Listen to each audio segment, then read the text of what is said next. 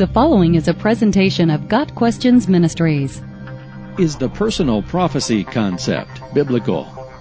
There are some within the Christian faith, predominantly in charismatic or Pentecostal churches, who practice the gift of prophecy as giving personal advice with a "Thus says the Lord" presentation.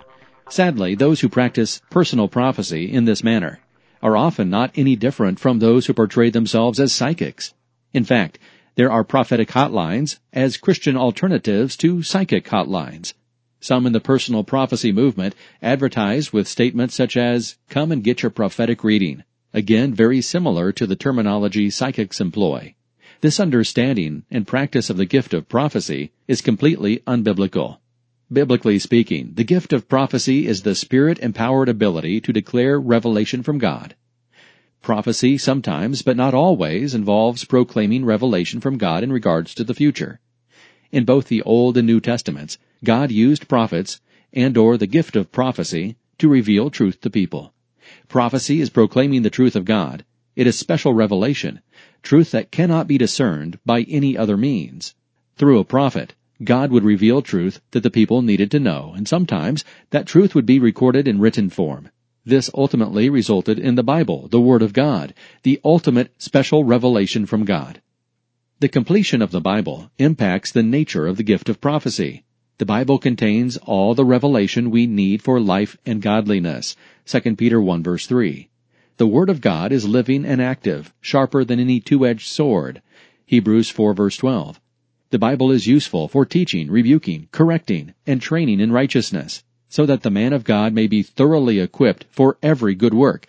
2 Timothy 3 verses 16 and 17.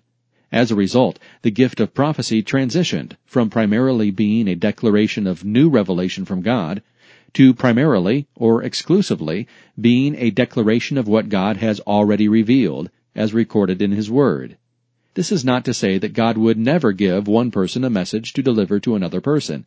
God can, will, and does use people in whatever way He sees fit. But the fact that the Word of God is perfect and complete means that we are to rely on it for guidance.